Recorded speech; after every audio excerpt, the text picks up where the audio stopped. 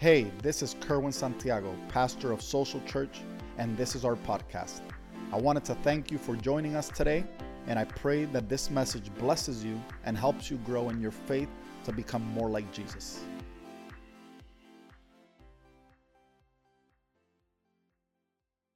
And this morning, finally, we're going to start our series on Jesus the Messiah. Jesus the Messiah, or the Christ.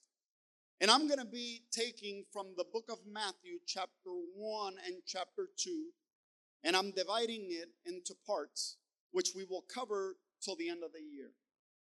Chapter 1 and 2 in Matthew speak of Jesus' birth. And I believe that the birth of Jesus is important for various reasons, which I'm going to talk about. But one of the things that I wanted to share before I even go into this is that while we were in Israel, we also went to Bethlehem, which is the birthplace of Jesus.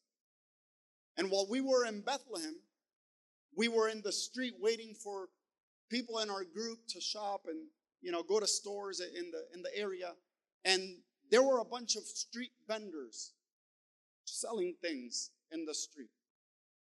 And I went to Israel along with my daughter, she was 17 at the time. She just turned 18 this Friday. My 18-year-old daughter. And we were sitting on the sidewalk just waiting for the people to finish their shopping. And one of the vendors, in his 20s, maybe early 30s, the most, went by selling his things. And he saw my daughter. And when he saw her, he said, "Beautiful. She's beautiful." And he said, "I want to marry her. I'll give you 100 camels to marry her." And I thought, 100 camels? I said, 100 camels? And he said, "Yeah, do you know how much one camel is worth?" And I said, "No, how much?" He said, "One camel is worth $40,000. And I started doing the calculation in my head. And I said, 40,000 times 100, that's $4 million, man. I don't know if you've ever been tempted in your life. But I was already thinking, how do I tell my wife when I get back that my daughter is no longer with us, but I have $4 million? But anyways, it was interesting. And it was funny at the same time to experience something like that. But can I tell you something? She just turned 18 and now the bar has been set way high. Because I said it to a few people that I talked to. I said, listen, whoever is going to marry her, the bar is set really high. Because I was already offered $4 million to marry her. The person that wants to marry her needs to offer me minimum $4 million. So that's gonna be a tough one. But I'm praying about that. We could use that money. Matthew chapter 1.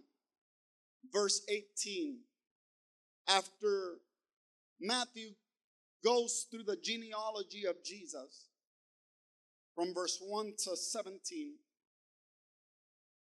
in which he establishes Jesus' origin, where he came from, what his lineage consisted of, establishing in particular that he came from the line of David.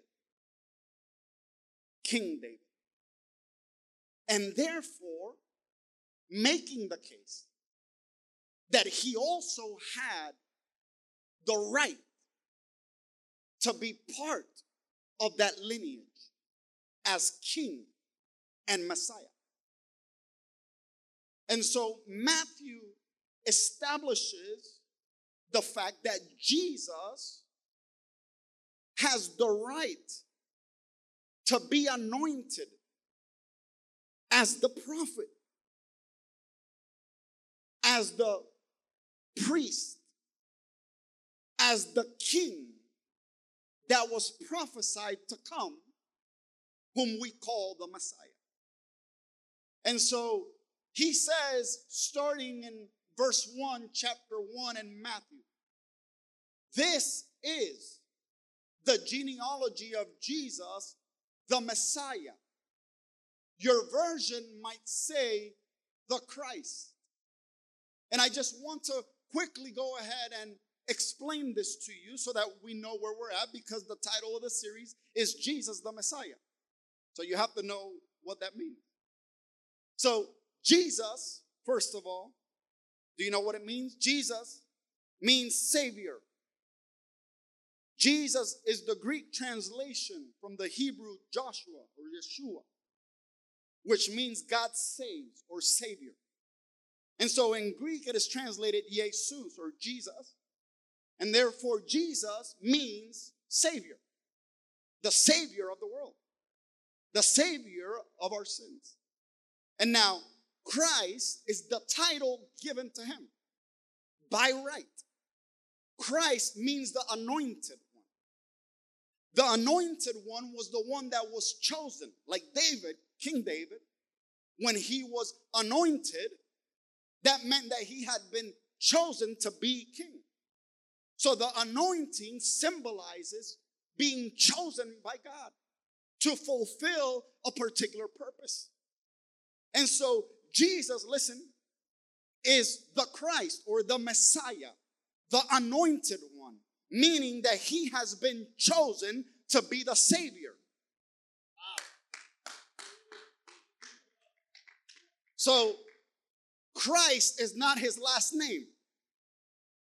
It means that he had been chosen or has been chosen by God to be the Savior of the world. With that, we should establish the foundation.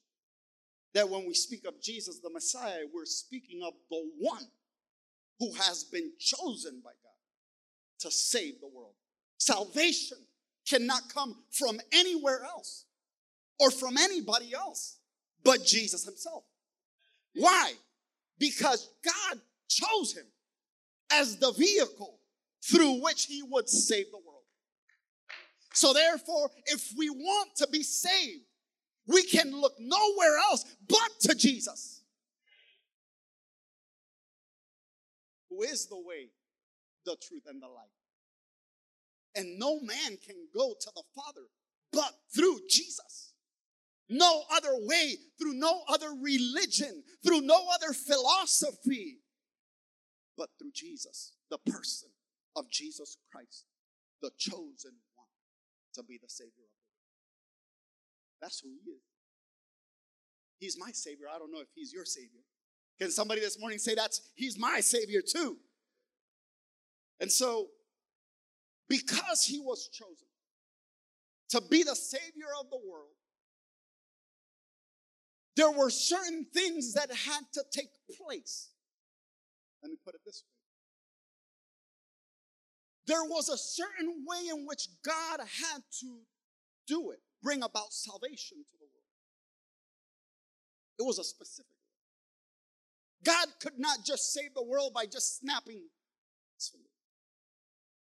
He could not save the world just by waving a wand. There was a particular way, specific way, in which if he was going to save the world from their sins, from eternal damnation, that it had to be done. And that way is called the birth of Jesus Christ into this world.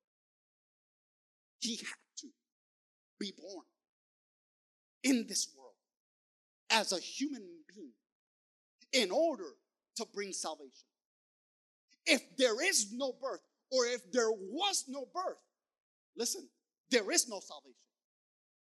If there was no birth, then there would be no Christianity. Our faith is founded upon, number one, the fact that our Savior was born. And can I just say that that's maybe a little, I don't know if to say hard for us to grasp, because in the time of Jesus, and here in the time of the first century of the writings of the Gospels and of the New Testament, the authors, the believers, and the disciples had to be convinced that Jesus, the man, was also God. You see, their issue was not seeing Jesus as a man, because that's the only way they knew him. And they started to gradually, little by little, they started to see him as God. And it was hard. That's why when we read the episodes about the disciples being in the middle of the lake, in the middle of a storm, them being afraid, and of Jesus continually in moments where they're tested, he says, oh, you have little faith. Because they could not see his divinity. They could not see him as God. They only saw him as a man. Our problem today is not that we have trouble seeing him as God and not as man. Our problem is that we have trouble seeing him as man. Because the way we know Jesus, we know him by what the word says. And we already have received the revelation that he is God. And so when you come to Christ, you come to him because you believe that he is God. We don't have problem seeing Jesus as God. We have a problem seeing him in his humanity. And he was 100% man. Like he was 100% God. But I want you to get that. Because in order for us to have faith, to believe, we need to believe, first of all, in the humanity, in the full humanity of Jesus Christ. He was a human being just like you and me. He was just like you and me. And so when we summarize the biblical teaching about the person of Christ, we would have to say this, and I want you to get this, that Jesus Christ was fully God and he was fully man in one person. And he will be so forever. Say with me, Jesus Christ was fully man and fully God in one person. Can you repeat that again? Can you say Jesus Christ was fully man and fully God in one person? So when we speak of the humanity of Jesus Christ, it is appropriate for us to begin with considering one aspect that is different from any other human birth. The fact that his birth was not normal. It was a virgin birth. Jesus Christ was born to a woman who had never been with a man. I want you to get that. Because Scripture clearly tells us that Jesus was conceived in the womb of Mary, his mother Mary, in a miraculous work of the Holy Spirit and without a human father. So he was 100% man, but he was also 100% God. And I know there's not going to be too many amens right now in the beginning, but we'll get there. I'm just establishing the foundation. And so it's important for us to not only know and see Jesus as fully God or 100% God, but it's important for us to also see him as 100% human like us in the flesh. Why? Because when we read 1 John chapter 4, verse 2 and 3, John tells us, by this you know the Spirit of God, that every spirit which confesses that Jesus Christ has come in the flesh is of God. And every spirit which does not confess Jesus is not of God. This is the spirit of the Antichrist. So first of all, you have to know that part of our faith deals with the fact that we have to believe, number one, that Jesus Christ was not only 100% God, he was 100% human in the flesh, just like you and me. And you might be here today and you might say, well, Pastor, what does that have to do with me? How is that important to my belief as a Christian today? Well, number one, I'll tell you why it's important. Number one, because not everybody believes that Jesus Christ was really human. Not everybody that you come and encounter with outside of these four walls and outside of Christianity will agree that Jesus Christ was fully 100% human. There are some that will say that he wasn't fully 100% human. So it's important for us to know that. Because if you don't believe that, then you can't be considered a believer. But listen, I want to tell you a few truths about this. In verse 18, we are given the narrative, the story of Jesus' birth. And Matthew tells us, starting in verse 18, Matthew chapter 1, verse 18. He says, this is how the birth of Jesus the Messiah came about. His mother Mary was pledged to be married to Joseph. But before they came together, she was found to be pregnant through the Holy Spirit. This is weird. But listen, it says, because Joseph, her husband, was faithful to the law and yet did not want to expose her to public disgrace, he had in mind to divorce her quietly.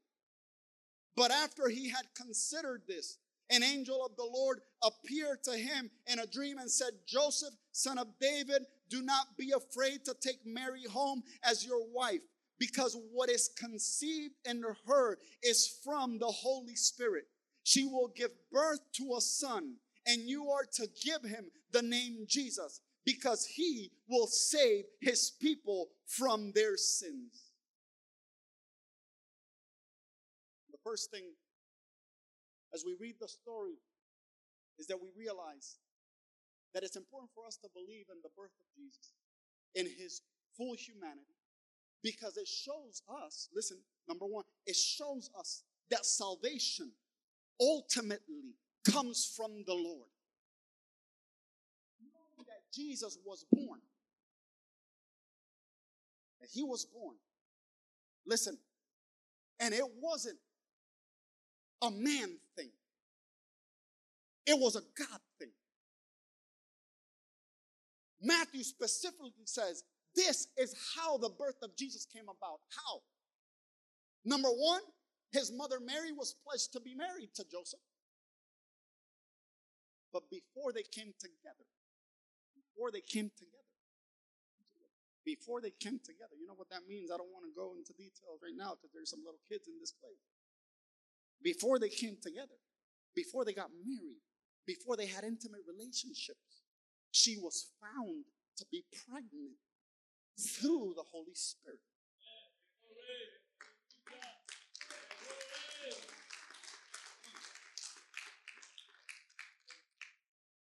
And so what did Joseph do?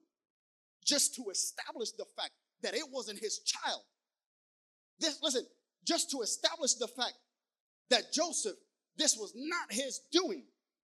Matthew says he was planning secretly to let her go, to divorce her, because it wasn't his baby.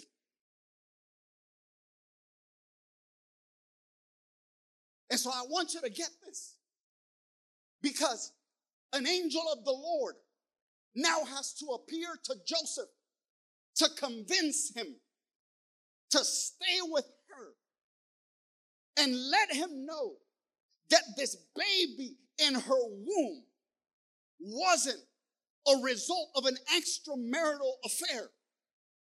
It wasn't because she was sleeping around. It wasn't because she was unfaithful. It wasn't a man thing.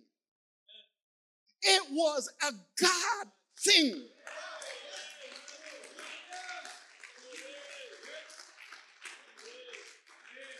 So the angel of the Lord appears to him in a dream and says, Joseph, son of David, do not be afraid to take Mary as your wife, because what is conceived inside of her is the work of the Holy Spirit.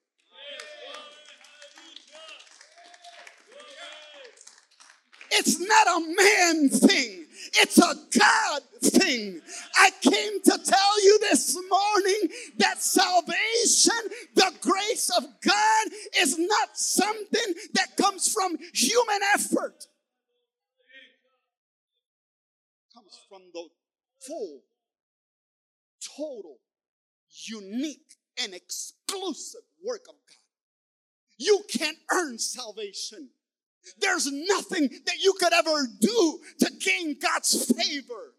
There are not enough works in this world that you could do to get God to love you. What you have to understand is that salvation does not depend on what you can do to get to God. Salvation depends on what He has done to get to you. It's the work of the Holy Spirit. And that's what He's doing inside of you. That's what He's doing in your life. The Holy Spirit is working. He's working out the salvation of the Lord in your life. Stop. Stop trying to earn it. Stop trying to obtain it. And just step back and receive it, because it's by grace and not by works. The angel of the Lord, when he appears to Joseph in the dream, says, Joseph, don't be afraid to take Mary as your wife, because what is conceived in her is from the Holy Spirit.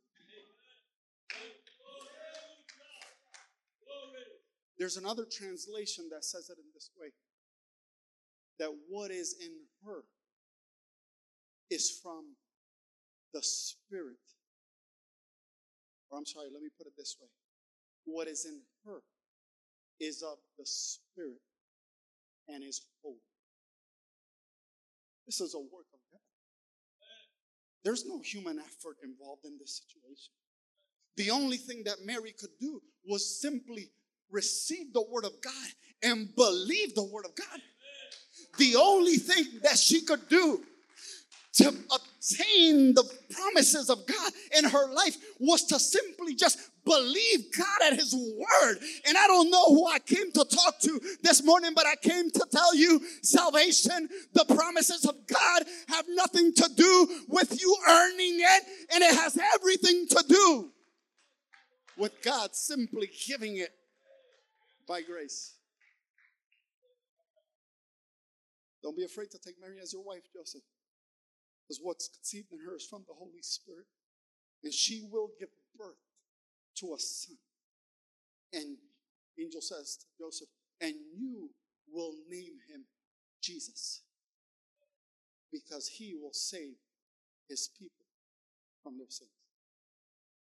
He will save his people from their sins.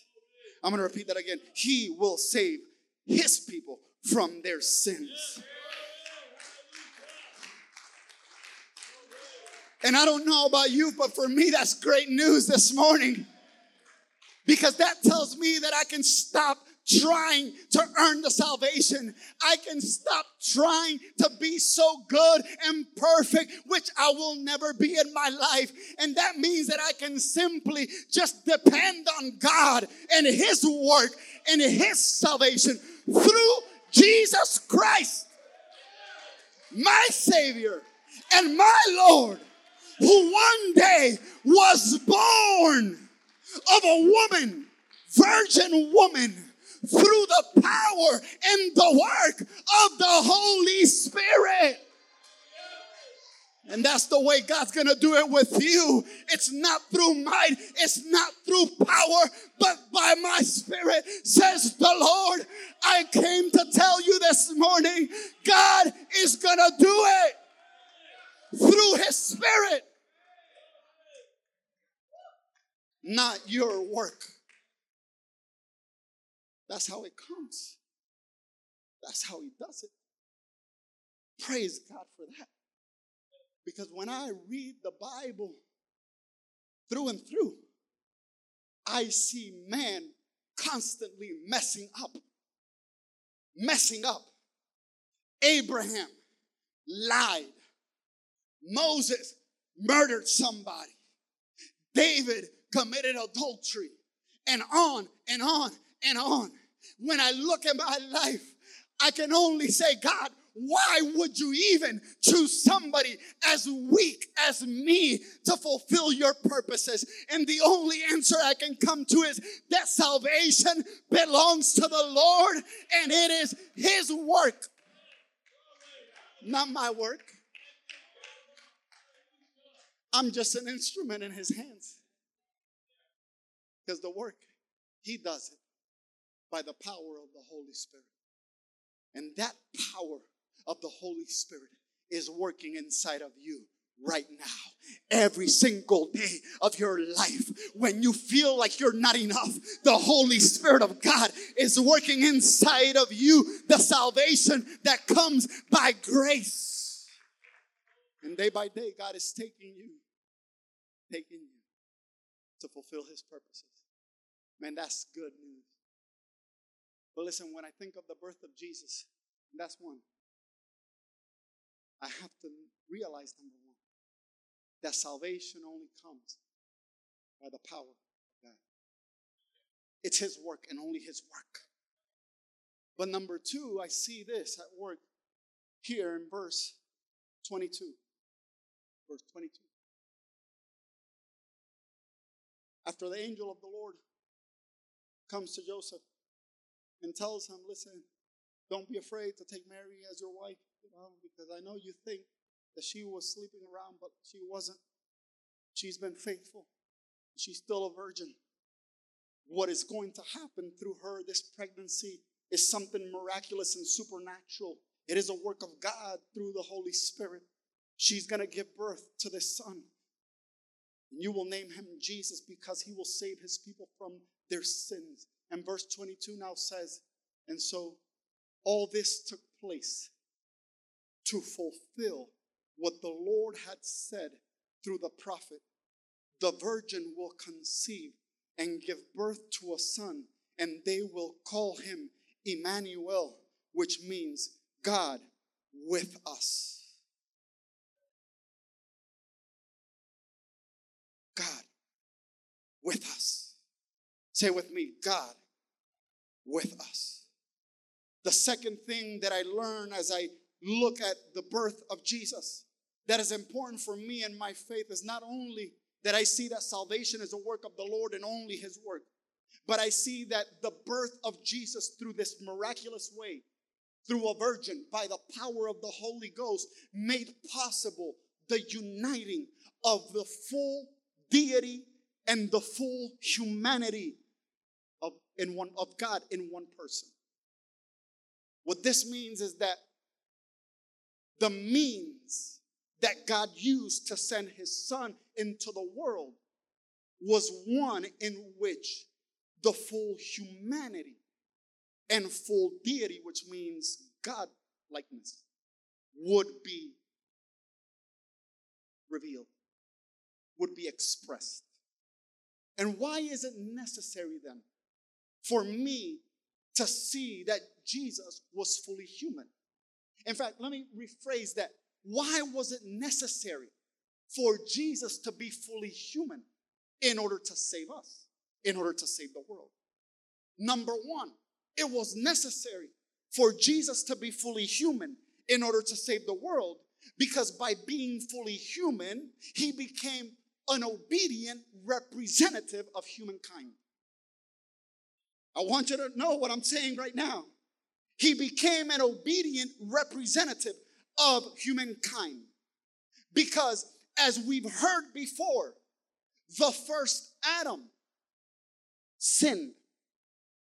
Yes? He sinned.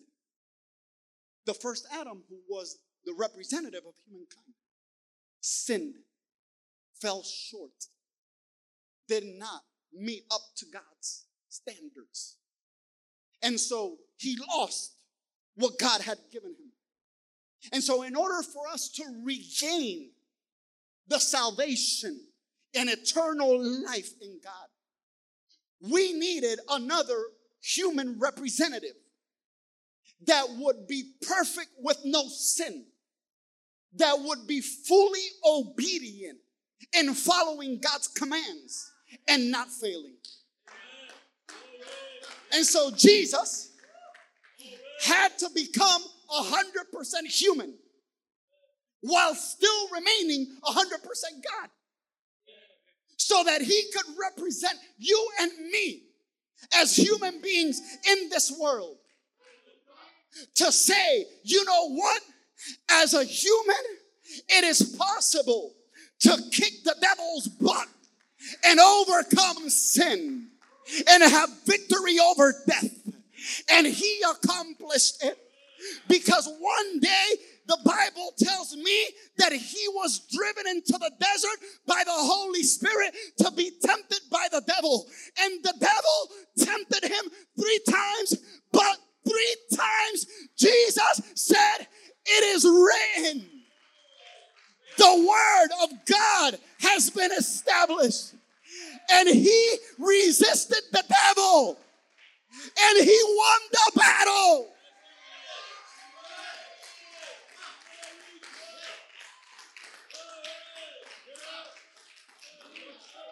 Throughout his life, he never sinned. He never fell short of the standard of God as a 100% human being.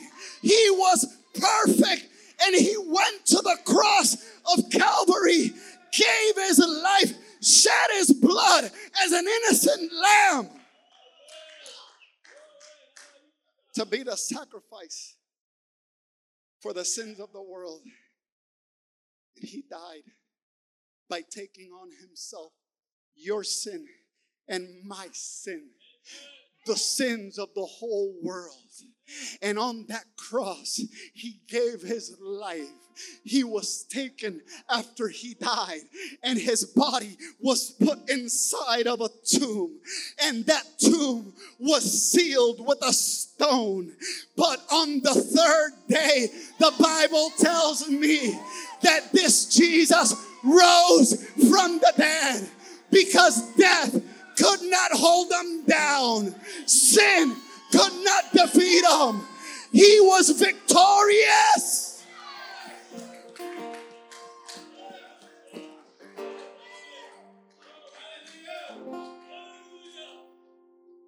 And what Adam failed to do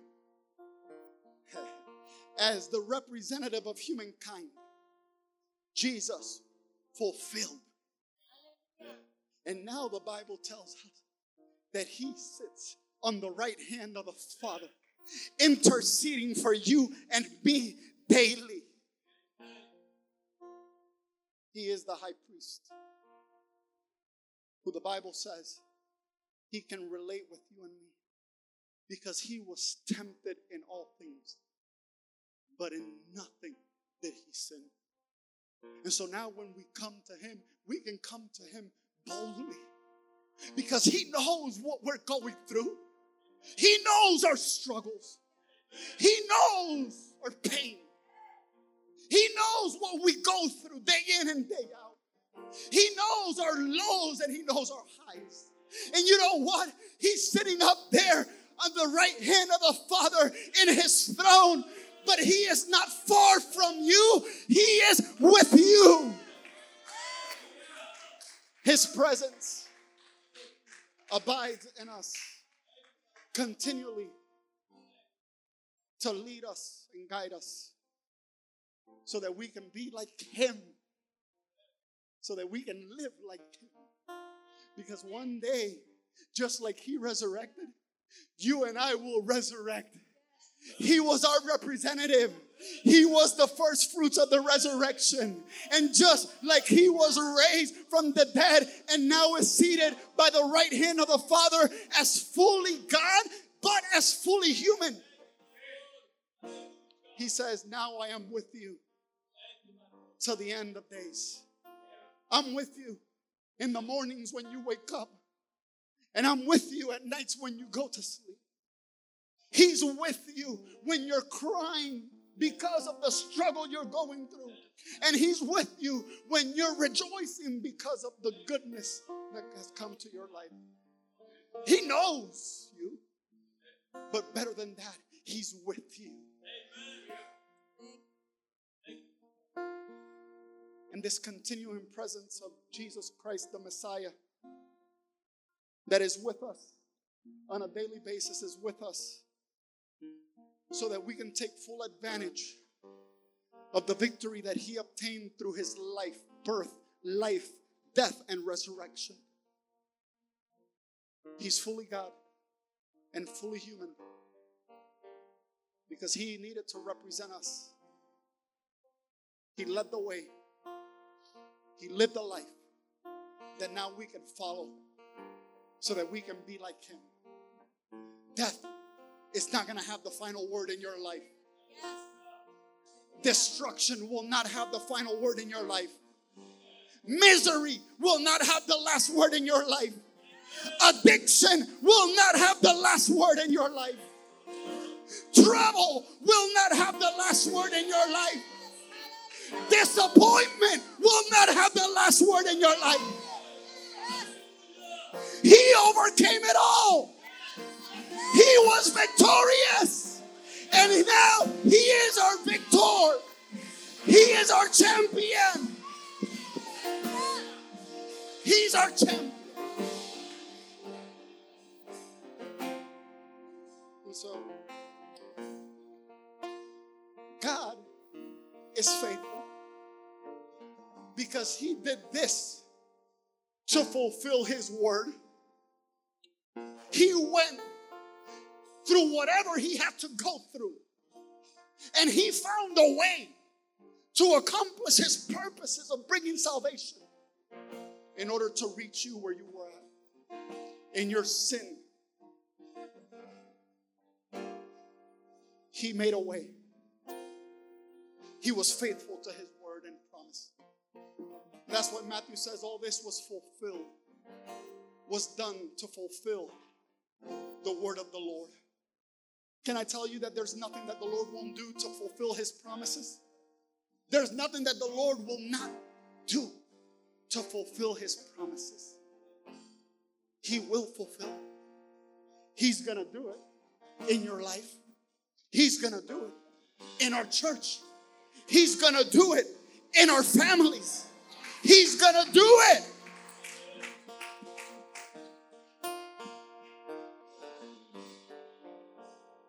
And so, when Joseph woke up from the dream,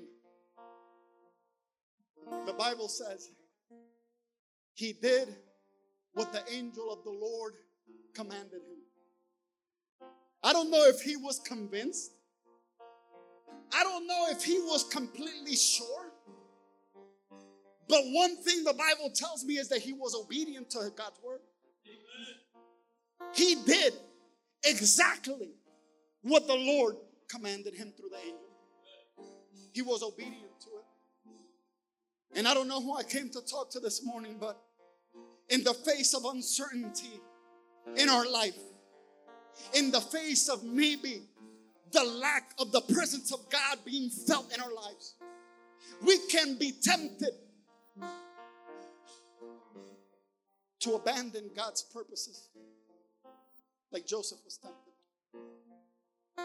We can be tempted in our doubts to leave the purposes of God, to walk away from what God wants to do. But when God speaks and when God gives a word, listen, it doesn't matter what your eyes are seeing. It doesn't matter what the circumstances may be around you. I don't live by what I see. I live by faith in the word of God, the everlasting eternal word. He is the author and the finisher of my faith. And so therefore, I will obey his word. Even though I might not see it, I will walk in obedience to his word. Because I know God is faithful.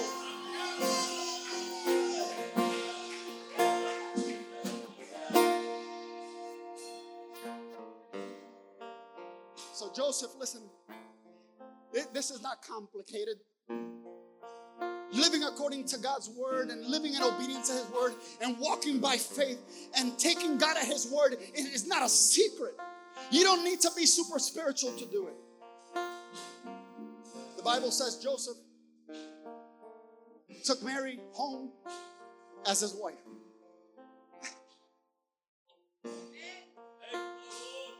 That's what the angel said. That's what the Word of God says. You don't have to complicate it. You don't have to look for the Greek and the Hebrew meaning to understand what God is saying. All you need to do is take him at his word and just do what it says. If his word says love your neighbor, love your neighbor. If his word says love those that hate you, oh yeah, Pastor, but that's not what it means. It really means this and that and it. Love those that hate you. Take God at his word. If he says all things are possible to those that believe, believe. Just believe. Take him at his word and put it into practice.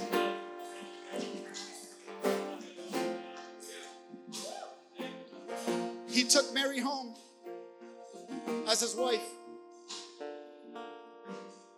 And he did not have intimate relationship with her until she gave birth to the son.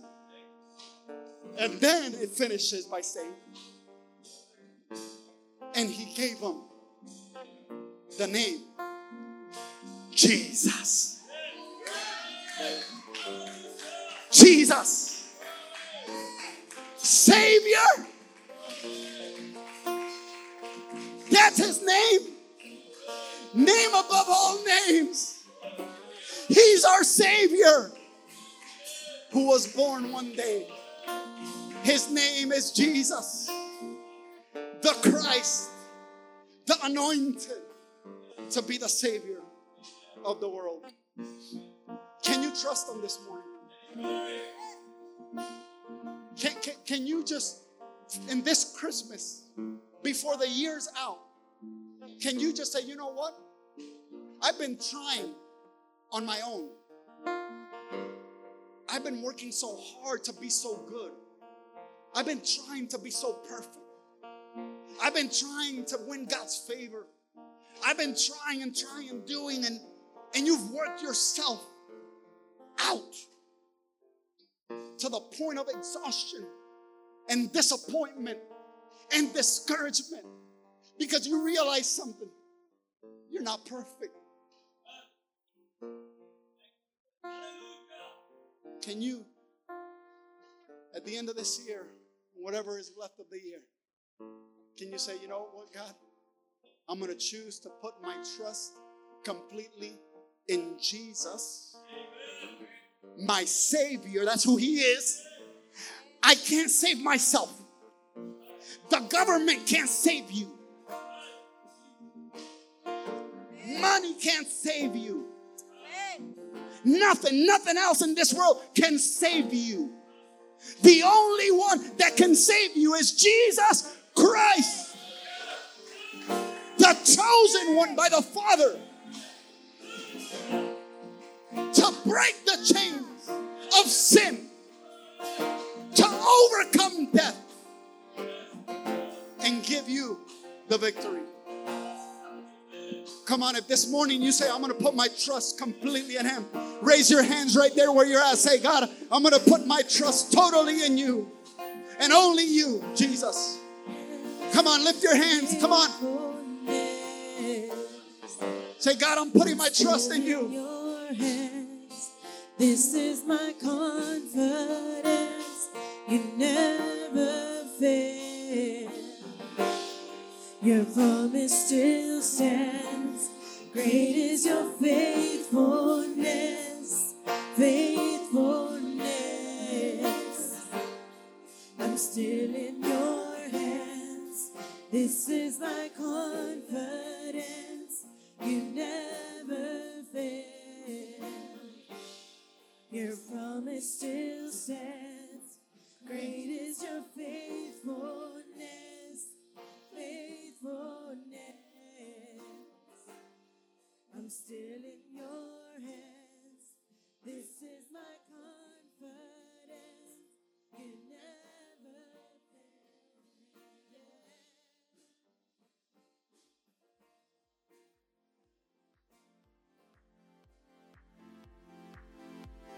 Thank you for joining us. Special thanks to those who give. I hope you enjoyed the podcast, and if you did, please subscribe, share, take a screenshot, tag us, and I'll see you next time.